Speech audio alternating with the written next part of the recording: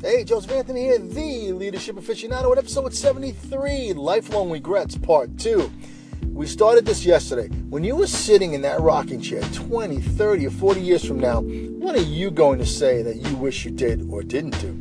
Here are some mistakes to stop making now to avoid lifelong regrets. Number 6, forgetting to live in the moment. Life is fleeting. Let's not get caught up in the mad rush of modern living and forget to enjoy those little moments that make life worth it. I know it's hard to find the right balance between working your ass off while being there for the people in your life.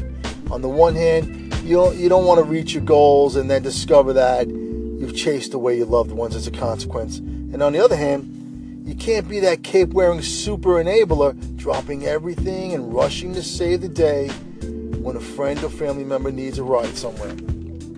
Number 7, giving up on true love.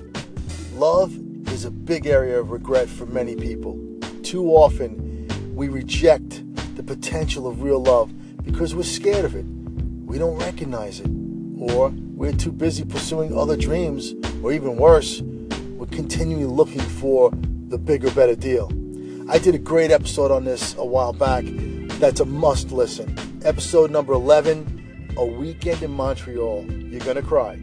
I'm tearing up now just thinking about it. Number 8, denying others happiness. Do good to all who you meet and spread happiness. Be someone's miracle. It adds value to your own life and allows others to be truly grateful. Again, 20, 30, 40 years from now, don't you think it'll put a smile on your face, remembering all the good you did for others over your lifetime? In the end, is it really about how much stuff you accumulated, or is it about how many lives you've touched? Number 9, not standing up for yourself and others. There are many injustices in this world.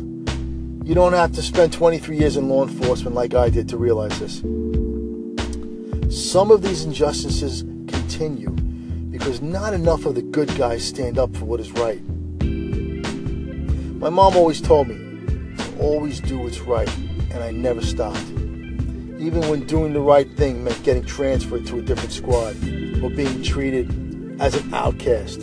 Stand up for yourself and others. You may not be the popular guy or gal, but believe me, you'll sleep at night. And when you're sitting in that rocking chair, you'll smile knowing that you did your part to make the world a better place. Number 10, disregarding your health and wellness.